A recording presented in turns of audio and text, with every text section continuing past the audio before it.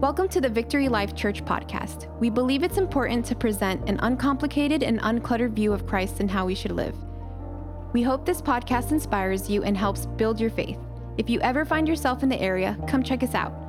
For more information on services and events, visit us at blcministries.com and follow us on Facebook and Instagram at BLC Plantation. You have your Bibles, go ahead and go to Hebrews. If you don't know, we are in the book of Hebrews, and man, it's just been a journey for us as we're walking through this. And the book of Hebrews is just a book written to a bunch of Hebrews who have left the Jewish faith and they have stepped into the Jesus faith. They have accepted the Messiah, but because all of a sudden when you step into the faith, you start to get persecuted, you start to find out that there are trials, there's tribulations, and you thought, man, before I was a believer, I didn't have all this. And the Jewish people were tempted to go back to the things and the ways that they were once living in. And so the writer's encouraging them to stay true, that Jesus is better. And so we're going to go to verse 1 of chapter 8. Some of this will sound familiar because we've been preaching on this. Let me read 6 verses. It says, the point of what we are saying is this: we do have such a high priest. And his name is who? Jesus, who sat down at the right hand of the throne of the majesty in heaven, and who serves in the sanctuary, the true tabernacle set up by the Lord, not by a mere human being. And by the way, that's what we're going to talk about next week, what that tabernacle looks like, what that sanctuary looks like. Verse 3.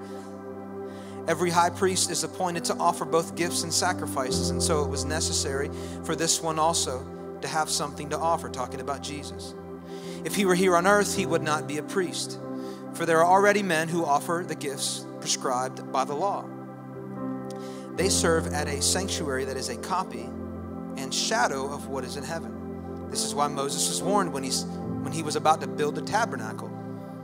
God said, see to it that you make everything according to the pattern shown you on the mountain. Verse 6, and here's where we'll sit on, right here, verse 6.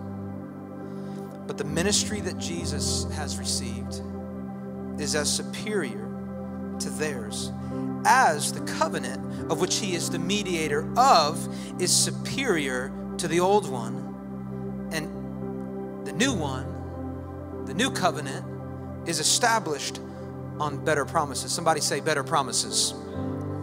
Anybody like technology? Anybody a fan of technology? Anybody know that technology is great, but it could also be bad, right? Man, I love these phones and what they can do and what they represent and the things that we can capture. I mean, I'm capturing videos of my kids running around, and like 30, 40, Lord willing, 70 years from now, they're going to get to watch these things. And meanwhile, the pictures that I have, I can't even make up if that's me or one of my siblings. I just don't know. But these phones are amazing because they can do great things. And, you know, every year they put out a new one. And every year the new one is better than the old one. And I'm like, I don't care. Take all my money. Because that's the truth, right? It's better than the old one. All the other models, this one's faster, this one's bigger, this one can capture better photos. And by the way, if you don't buy the new one, the old one's going to be obsolete. Because all those updates that you got to do in your phone, now it starts slowing down, and you're like, man, I paid this phone off. It's taken me 2 years, and now it hardly even works. You know, anybody know what I'm talking about? It's like they force you to get the new one. But it's true, the new ones are way better. The pictures that they capture, it looks like you've just taken a picture using the Hubble telescope. Meanwhile, that 2-year-old phone looks like you've captured Bigfoot from the 17th century. You know, just the comparison isn't even like, you can't even compare. They're just so much greater. And the new one becomes obsolete, or the old one becomes obsolete. Doesn't really make any sense. You might as well just upgrade. That's also why I hate it, because every year I want to upgrade. You know, that's the new covenant. The scripture says this new one is unlike anything that you have seen before. Unlike anything you've heard of, unlike anything you've seen, this new covenant that Jesus brings and what Jesus offers is so much greater. By the way, it never rots, never wastes. It's always relevant. It never becomes obsolete. I've titled this morning's message, The New Covenant. For those taking notes, let me pray. Father, we love you. We thank you. We're so blessed to be in your presence. And Father, I feel like we've already been preached at right right now in this room with worship and the story from Maggie. God, I thank you for what you're doing through Love Life. I thank you for what you're doing, God, when we sit here and we sing about you being our living hope. And the fact that now, because I was once old and I am new, I have a testimony that'll bring not just people to you, but that'll bring glory to you. And so when I worship, God, I think of you. And when I read the scriptures, I think of you. It's hard not to. So would you be with us at this time as we read? And it's in Jesus' name. Everybody said one more time. Amen, amen, amen. Let me tell you a little bit about what a covenant is before we break down this new covenant. A covenant simply is an agreement between two parties. You have different types of covenants. You know, when you were a little kid and you used to spit in your hand and shake the other person's hand, they spit in their hand. That was just disgusting. Or maybe you drew a little bit of blood and you said, hey, you know, we agree on this type of thing. That's a covenant. It's essentially saying, you know, we will agree, both of us, in order for this to be fulfilled. You and I must agree. If you break it, then you've broken the covenant. Now, there are conditional covenants and there are unconditional covenants. A conditional covenant is an agreement between two people, and you have conditions you have to meet. You know, you have to keep up your end of the bargain, and the other person has to keep up their other end of the bargain. And if you don't, it's broken. You have unconditional covenants, which it doesn't matter what you do, as long as one person says, I will keep up my end of the bargain. It doesn't matter what you do. In other words, if you don't do this for me, if you don't keep up this condition, that's okay, because I will still do what I've promised. Let me give you an example of a conditional covenant. My wife told me 2 days ago, she said, if you unload the dishwasher, I will load the dishwasher. She's not going to load the dishwasher if I unload the dishwasher. And I said something remarkable. I said, what if you unload it and load it? Just being a great husband. I didn't say that because I wanted to stay married, happily married. In the Bible, Jacob, in order to marry Rachel, he had to work for Rachel's father for 7 years. If you work for me for 7 years, you can marry my daughter. Now, if you know the story, he ended up marrying the other daughter, and so he had to work another 7 years. So these are covenants. These are conditional covenants. Do this for me, and I will do that for you. Now, an unconditional covenant. Mom and dad say to their kids, it doesn't matter what you do in school, mom and dad are going to pay for your college. Can I get an amen, kids? Come on. Mom and dad are going to pay for your college. Well, what about my grades? Doesn't matter about your grades. What about my behavior? Doesn't matter about your behavior. In other words, it doesn't matter what you do, I will pay for your college. That would be an unconditional. Now, throughout the Bible, we find unconditional covenants and we find conditional covenants. In fact, you can get a little bit deeper into a couple arguments about covenant theology, which believes that God operates on covenants. And you read all throughout the Bible different types of covenants. Now, some would say, well, there's only really a few and they're all unconditional. Or some would say, no, there's a lot and they're all conditional. Well, in the Bible, we tend to read both. Let me give you just a few. Number one, you may all know this one. This is the Noahic covenant, the covenant that God made with Noah. And he said, I will never destroy the earth again by a flood. That is an unconditional covenant. It doesn't matter what mankind does later on. I will never destroy the earth via flood. I don't know if he used that word via, but it might have been translated today as via flood. I'll never do that again. And by the way, here's a promise in the sky, and the promise was a rainbow, which by the way is a symbol of God, not of pride. So we have a couple of covenants. Now you go back to the very beginning. And you look at Adam and the covenant that God made with Adam, the Adamic covenant, which was, you know, if you eat from this tree, you will be cursed. But if you don't eat from this tree, you will be blessed. That was a conditional covenant. And then you get to one with Abraham, the Abrahamic covenants. Again, have anybody heard of these covenants before? Okay, I know I'm talking to smart, brilliant, Bible-loving people out here in this room. You have the Abrahamic covenant, which is the covenant that God made with Abram, which then he changed his name to Abraham. And he said, I promise I'm making a covenant with you, Abraham, that you will be a father of many people. You will have a great nation, and you will be blessed.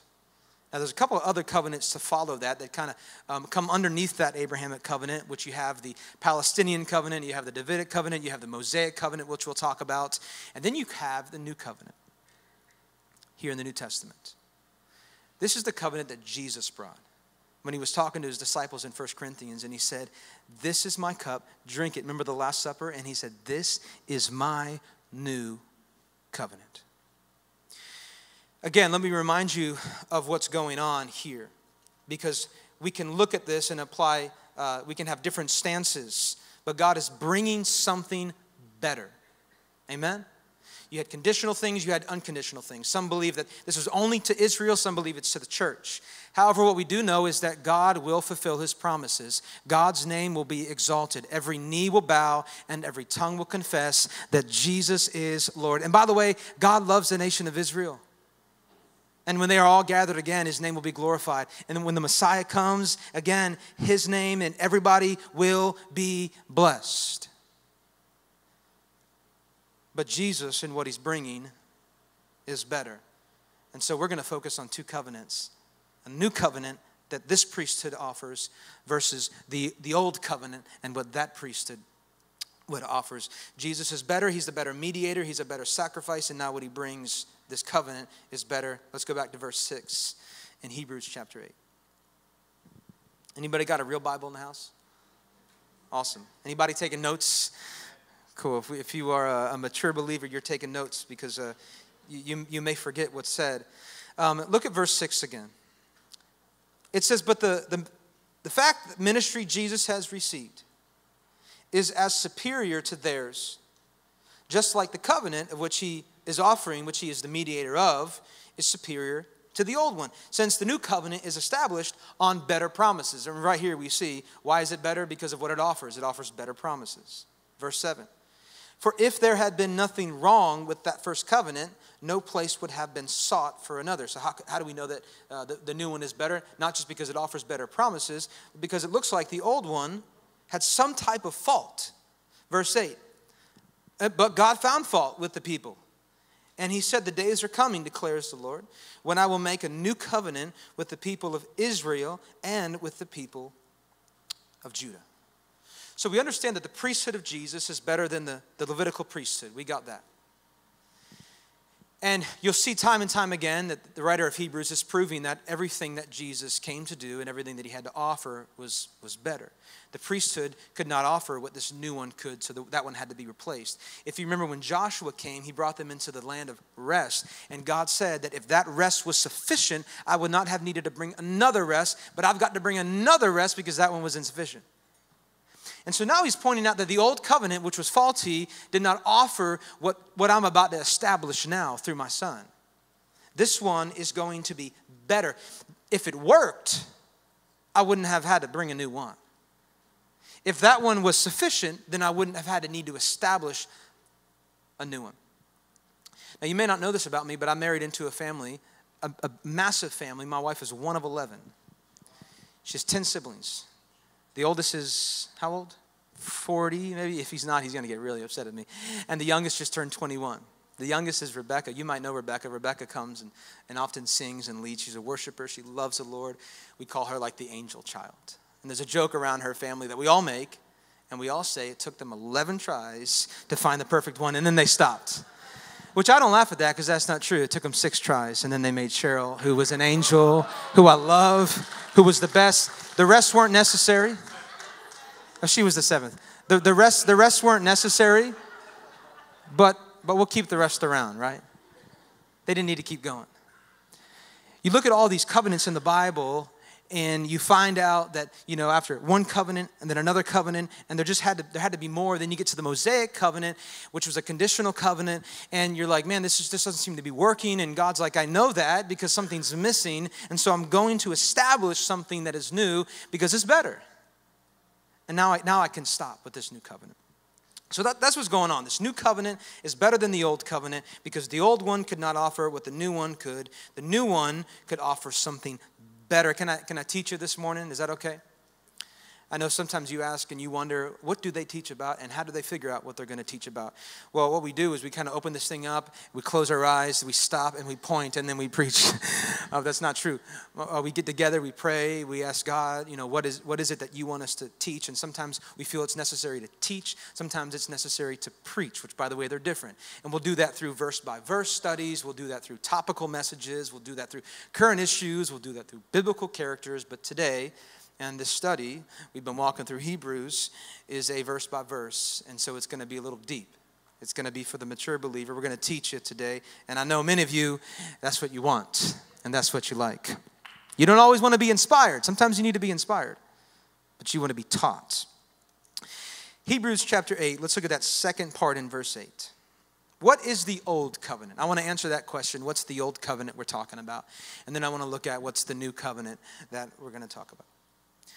It says in chapter 8, the second part of verse 8, it says, the time is coming, declares the Lord, when I will make a, what?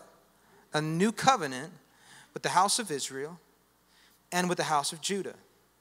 It will not be like the covenant that I made with their ancestors when I took them by the hand to lead them out of Egypt, because they did not remain faithful to my covenant, and so I turned away from them, declares the Lord. Now, if you're reading this in your Bible, you notice that it's indented. It doesn't follow the same look as the rest. That's because the writer is quoting somebody else. Who is he quoting? He's quoting Jeremiah. Now, who was Jeremiah? Well, Jeremiah was a bullfrog. No, I'm just kidding. He was a friend of mine. In all seriousness, I had no idea what he said, though. I never understood a word he said. Jeremiah, that's a joke. Jeremiah was a prophet of God. And he was called to go to the remaining days of the demolition or the destruction of Israel. Because if you remember, and this is a little history for you, if you remember, when God would establish his covenants, the conditional ones, the people had to obey, and if they obeyed, then they were blessed. If they didn't, then they were cursed. And time again, we see the nation just walking away from God, and God is just fed up, and the 12 tribes of Jacob, of Israel, were divided, and there were 10 and there were 2, and the 10 he sent into captivity with the Assyrians, and the other 2 he sent to eventually be in captivity to the Babylonians. And so Jeremiah now is this prophet called to preach to those 2 remaining tribes. Now, his message was simple. Repent of your wicked ways. God loves you, but he does not tolerate sin. Church, God loves you, but he does not tolerate sin. Somebody say repent. Repent, because he loves you, but he disciplines those who sin that he loves. And Jeremiah preached this for 40 years. He was also known as the weeping prophet, because no matter what he said, he could not convince these people to repent. And so he cried all the time. 40 years, not one story of success. 40 years of preaching. And God was so upset at these people. He eventually just told them, he said, you know what? Go ahead and do what you want. But in the message that Jeremiah brings to the remaining 2 tribes, he does bring some hope. Go with me to Jeremiah 31. He's literally quoting Jeremiah 31. He isn't penning anything new. He's just quoting what was said back in these times before the rest of the nation was going to be held captive by the Babylonians. He says this, if you look in Jeremiah 31, in verse 33. This is the covenant I will make with the house of Israel, declares the Lord. I will put my law in their minds and write it on their hearts, and I will be their God. If you go back to verse 31, this is where I should have started off with. He says, the time is coming where I will make a new covenant with the house of Israel. Verse 31 of chapter 31. And it will not be like the covenant that I made with the forefathers. In the same way that Israel destroyed what God had built, they would once again, at some point, build it again. They would replant, they would rebuild. But that wasn't going to happen now because they were about to go into exile. So what Jeremiah is essentially saying is there's hope because there is a new covenant, and this new covenant is going to replace the old one because the old one isn't working anymore. The old one is broken. Now, what old covenant is Jeremiah talking to the 2 tribes left? What old covenant is he talking about? Is it the covenant God made with Noah, the covenant God made with Abraham, the covenant God made with David? Well, what does the passage say? In verse 32, he says, it will not be like the covenant that I made with the forefathers when I took them by the hand to lead them out of where? Out of Egypt. So who are we talking about here? Moses. We're talking about the covenant that God made with Moses when he took the people to the desert of Sinai. We're talking about the Mosaic covenant. Now, where does this Mosaic covenant begin? In Exodus 19. Go with me to Exodus 19. Can we read the Bible? Is that okay?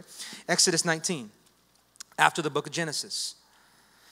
Exodus 19, and we're going to start in verse 3. If you have to understand that, again, some of these covenants are connected. You have covenants that were unconditional, which was the one that he made with Abraham. He said, I'll make you into a great nation. And part of that covenant, part of that promise was going to be land, territory that would be theirs, that they could inherit. It's like if you're in your parents' will, hopefully in your will, it's like you will get the house. And I believe that. Problem is I've got 5 other siblings, so we're all scratching our head thinking, who's going to get the house? Well, the promised nation, who's that nation? Israel. Israel is Jacob. So obviously I will get the house because my name is Jacob. So there's a promised land in the Abrahamic covenant, which is the Palestinian covenants. There was land that was promised, and that promised land they would get to, but it wouldn't be through Moses. It would be through Joshua. No, Joshua would be the one, because Moses, what did he do? He hit the rock, and therefore Moses would not be the one to take him into the promised land. So if you remember, Abraham, who had many sons, he had Isaac. Isaac had Jacob. He had the 12 tribes. But then they get into in slavery with Egypt, and then they're freed from that. And now they're headed to the promised land. And in the desert of Sinai is where God meets with Moses, and he gives him a covenant, an agreement between God and the nation of Israel that would be conditional. Look with me in chapter 19, verse 3. This is what it says. Moses went up to God, and the Lord called to him from the mountain, and he said, this is what you are to say to the house of Jacob and what you are to tell the people of Israel. You yourselves have seen what I did in Egypt, and how I carried you on eagle's wings and brought you to myself. Verse 9. Now, if you obey me fully, does this sound unconditional or conditional? Conditional. Now, if you obey me fully and keep my covenant, then out of all nations you will be my treasured possession. Although the whole earth is mine, you will be for me a kingdom of priests and a holy nation. So this is what God tells Moses. And now God is like, let me tell the people. So it's conditional. The covenant that he made with Abraham was simply just believe. Abraham believed and it was credited to him as righteousness. And this was unconditional. Whatever was going to happen from then on, the land would still be theirs at some point. And that Father Abraham would be a father of many nations. So now there's a shift in the tone here. It's not just if you obey me, but now it's if you live for me. That doesn't change the outcome. What this Mosaic covenant isn't doing, it's not replacing the covenant that was before. It's part of that covenant. And now, listen, the promise is going to be yours. The question is, how are you going to live before you get there? Can I tell you, church, and if you're a believer in this house, watching and online, you will get what you are promised. The question is, how are you going to experience life before you get there? If you want to be blessed by God, then obey God. If you don't want to be blessed by God, then don't obey God. You see, how you are supposed to live today isn't just living for the promise that you will get, but it is living in such a way that you are bringing glory and honor to the name of Jesus. And so now the writer is talking to these people, and God is speaking to Moses saying, this isn't just about getting the promise, you're going to get it. But this is about living in such a way that you will bring glory and honor to my name. So will you obey me? This is what and God says, I'm going to come down to that mountain, Moses. I need you to prepare the people, get them ready to hear from me. It's an incredible scene. God shows up and he starts speaking to the people. And what does God say? What does he give them? He gives them the 10 commandments. No other gods, no other idols. Don't take the Lord's name in vain. Honor the Sabbath. Honor your father and mother. Don't commit adultery, don't lie, don't cheat, don't steal, and don't covet. Did I get them all? And that's what God lays out to the people. Just 10. And the rest of the book of Exodus goes on to go into great detail about those 10 commandments right there. If you obey me, you will be blessed. If you don't obey me, I will swallow you up. That's what the scripture says. The terms are set. If they break it, they'll experience cursing. If they obey it, they will experience blessings. I'm taking my son after church today. I'm taking him to the Keys to hang out with my wife's family just for a couple days. And he's so excited. But he hasn't been listening because he's 5 years old. And I keep telling him, I said, Judah, if you don't listen, I'm not taking you to the Keys. And so the conditions are set. If you obey me, you go to the keys. If you disobey me, I'm taking your little brother. That changes right away. Unfortunately, what we're seeing with the nation of Israel all throughout the Old Testament is, they find blessings, but they walk in disobedience. And time again, they disobey. They see the judgment of God. The tribes are divided. They're taken into captivity. The remaining 2 are taken into captivity because they didn't listen to Jeremiah. The Babylonians take them into captivity. It's heartbreaking to read some of these things. It's easy for us to now read it and say, wouldn't have been me. But you better believe that probably would have been you as well. Because there's so much that this world has to offer. There's so many things that can please me. There's so many other ways of knowledge. And we start to search those ways. We start to discover those things. We start to experience those passions. We start to marry people we're not supposed to marry. We start to do things we're not supposed to do. And eventually we have found ourselves in captivity with Babylon. You know who the king of Babylon was? King Nebuchadnezzar. Oh, King Neb. I know who King Neb is. You've got Daniel. You've got the story of Shadrach, Meshach, and Abednego. So despite God's people being in exile, God was still doing miracles. Despite you still being enslaved to that sin, God can still do something. God is still doing something. Maybe you don't see it. Maybe you don't hear it. Maybe it's not happening to you, but God is up to something. And so he was doing something in exile. And then a prophet Ezra would come along, or a priest Ezra, he was kind of either or. He shows up and he leads the nation of Israel out of captivity back to Jerusalem. Guys, I don't know about you, but the Bible is fascinating. It's an incredible storybook. And you may read some of the New Testament, and man, I'm inspired. You may read some of the Proverbs, and man, I'm just inspired. But man, could you just read some of the Old Testament and the scriptures and the stories of what God is doing? It's like the greatest story ever told. But all what it was doing, it was setting the scene for something or someone to show up. It's not like the Old Testament is worthless and we kind of throw it out. No, it was setting the scene because the people in the Mosaic covenant, what they understood is that they could not obey God on their own. They needed somebody to show up to do it for them. You know who that would be? This is the old covenant that Jeremiah is saying is going to be replaced by a better one. A one that will never be obsolete. A one that is greater. A one that is unlike anything you've ever seen. Go to verse 10, Hebrews chapter 8. Go back to Hebrews. I love teaching the Bible, by the way. I love going into some of these stories. I'm fascinated right now by NASA and SpaceX, and I'm like watching all these documentaries, and I'm like, I think I'm some scholar now in like the space, life. I know nothing. All I know is that if I was in one of those spaceships and getting ready to take off, you have to sit in that thing for hours and hours and hours, and you can't even scratch your nose because you got to, I'm like, I can do that. I'm out. I can't scratch my nose. I can't scratch I'm out. But I'm just fascinated, and I'm learning, and it's just like so intriguing for me. Have you ever felt that way towards the Bible? Do you study it, read it, and you're blown away, and you're thinking, what is this? What's going on? My wife will call me sometimes, and she'll say, hey, what does this mean? I'll call my dad and say, hey, Dad, what does this mean? And it's inspiring to know in people, and it's encouraging to know in the body is not just reading this to read, but they're learning it. It's easy to apply it, but it's also easy to misapply it. And I think we have a lot of people who are misinterpreting Scripture. They're misapplying Scripture that wasn't meant for them. It was meant for an individual. It was meant for a nation. It was meant for a group of people. And if we don't know it, how can you live it and how can you preach it?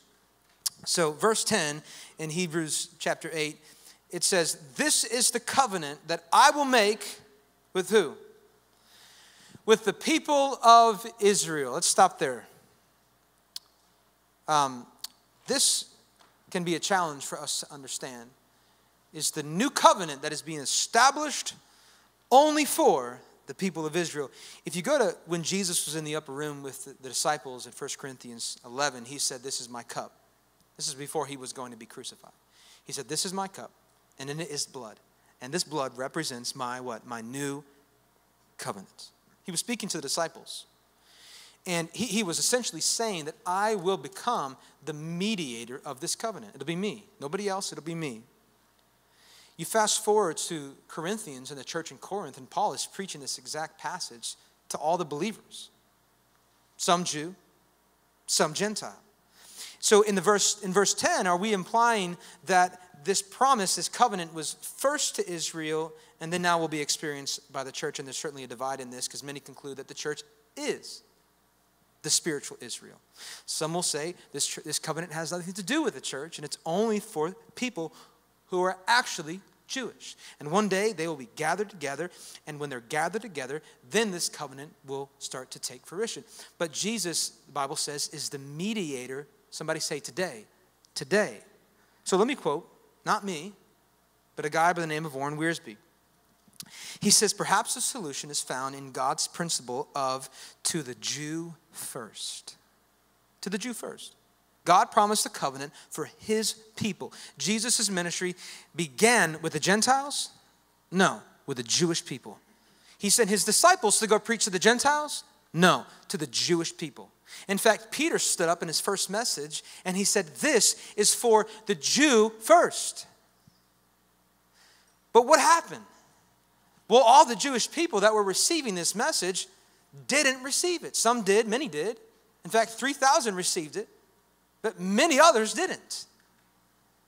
And they still didn't. People rejected him. His own people crucified him. The leaders didn't want anything to do with it. And so the gospel would move on from Jerusalem and Judea into Samaria and into the Gentiles. And by the way, read the book of Acts. That's where the gospel is advancing now to all the Gentile nations and to the Gentile people. So what do we come to the conclusion of? Well, what is the church made up of today if Jesus is the mediator of the new covenant today? Well, it's filled with a bunch of Jewish people who have been regenerated, who have been restored, and a bunch of people who aren't Jewish. So this covenant is for all who are in Christ. Amen. This is the covenant, verse 10, that I will establish with the people of Israel after that time, declares the Lord.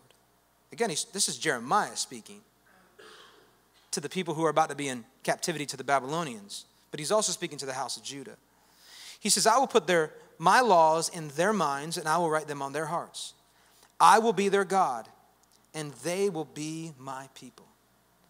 No longer will they teach their neighbor or say to one another, know the Lord, because they will all know me, from the least of them to the greatest. Verse 12, for I will forgive their wickedness and will remember their sins no more. Does that passage apply to us today? Anybody thankful that passage applies to us today? That God at one point looked at their wickedness and said, cursed are you. And now God looks, if you're a believer, he looks at your wickedness today and he says, I forgive you. And I don't remember it anymore. Now, does that mean that God is forgetful? No, not at all.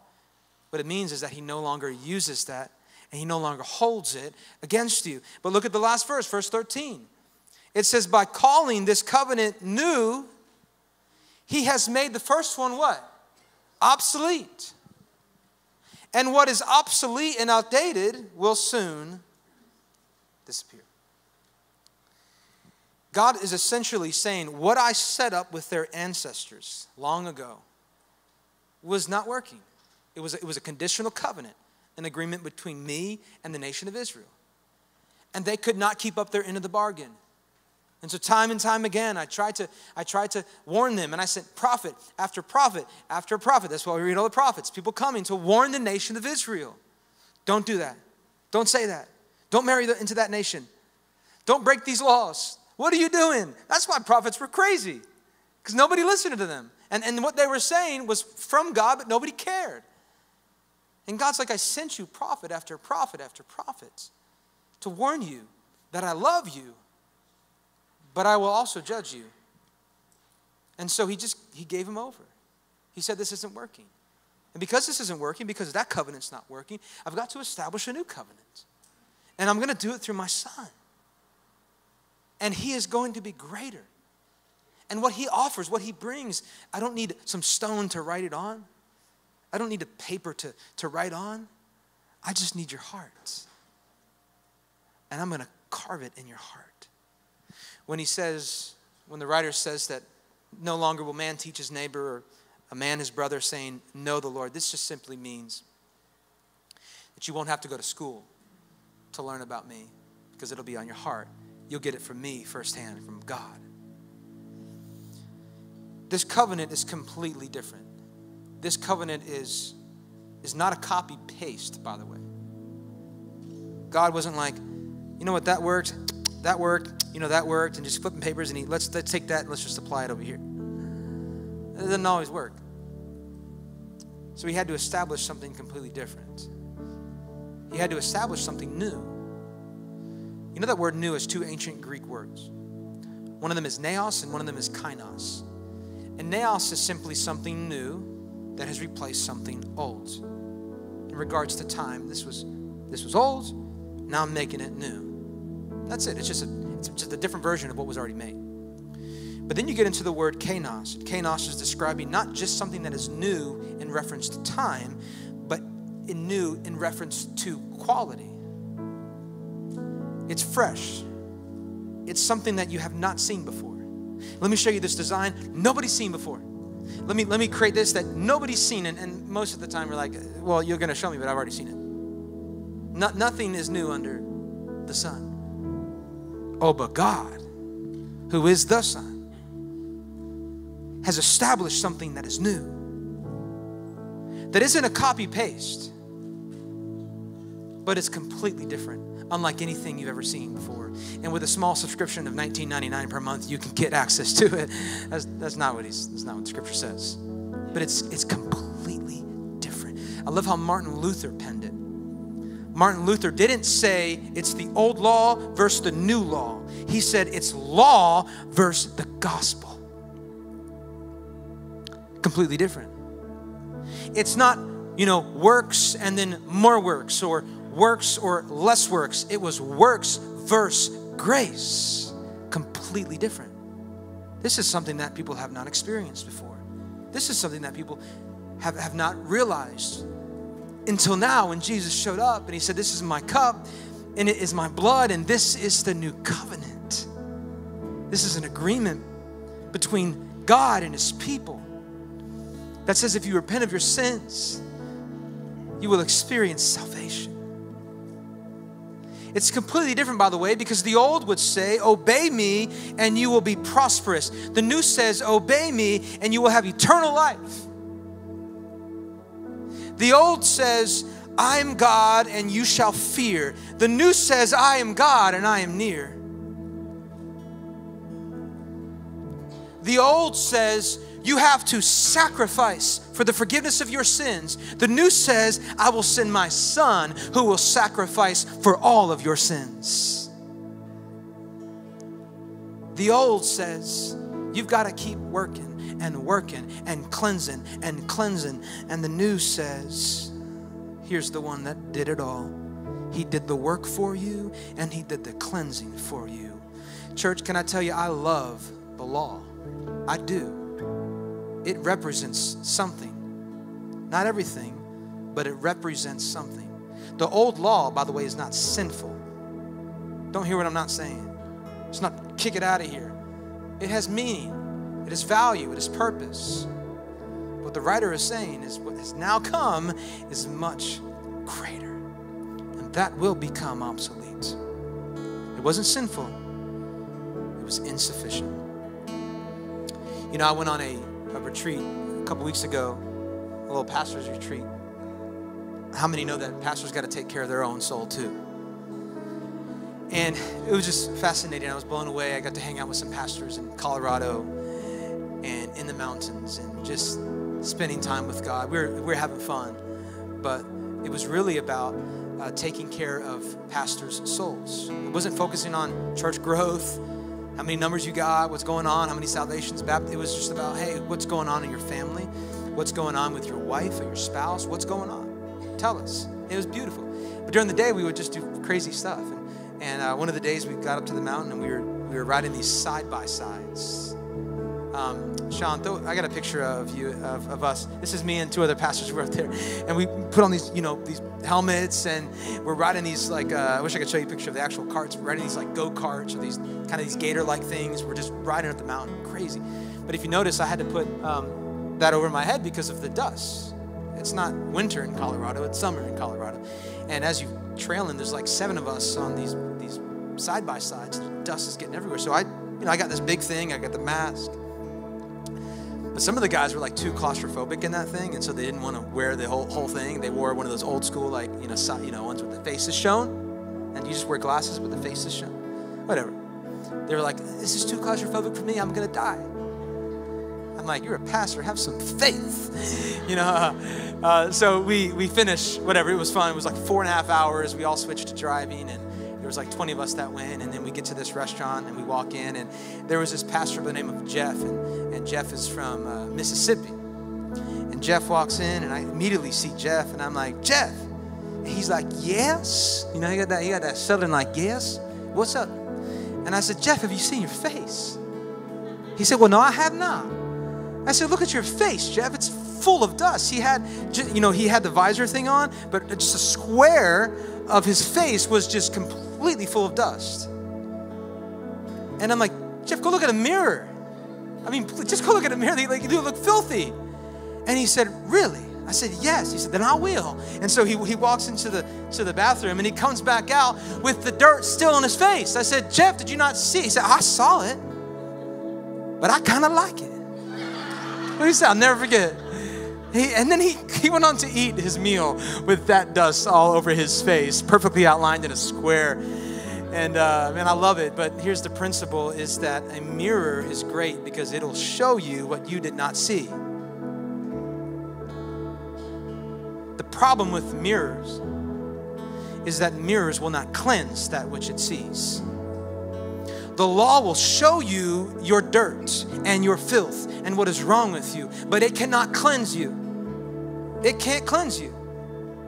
That mirror could not cleanse Jeff's face. He could have used some soap and some water, but he didn't want to. And how many of us, we see the law, we are convicted by the law, and we say, no, I shouldn't do that. But you know what? It's okay. And we just go on with our lives, living in exile, in captivity by the Babylonians, when we could have said, you know what?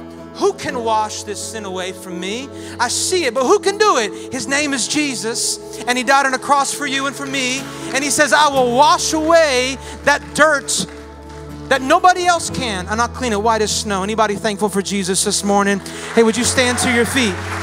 Come on, all across this room. If you've been washed by the blood of the Lamb, would you lift your hands all across this room? And would you shout, thank you, Jesus.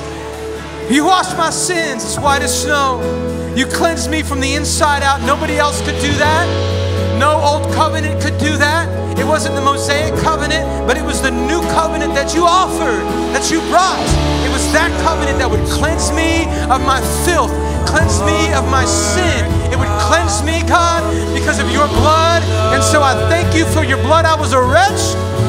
I remember who I was, but I am found now. I am found. I am found, Jesus. Come on, would you worship him in this room? I am found only through him and through what he did on that cross. Come on, would you sing it out? Thanks so much for listening to this podcast. If this has blessed you, would you consider giving a financial gift to help bring this message to more people? You can do that at vlcministries.com/give. You can also subscribe, rate, and share this podcast with your friends and family. Here's what we believe: living God's way, everywhere, every way, every day. We love you, and God bless.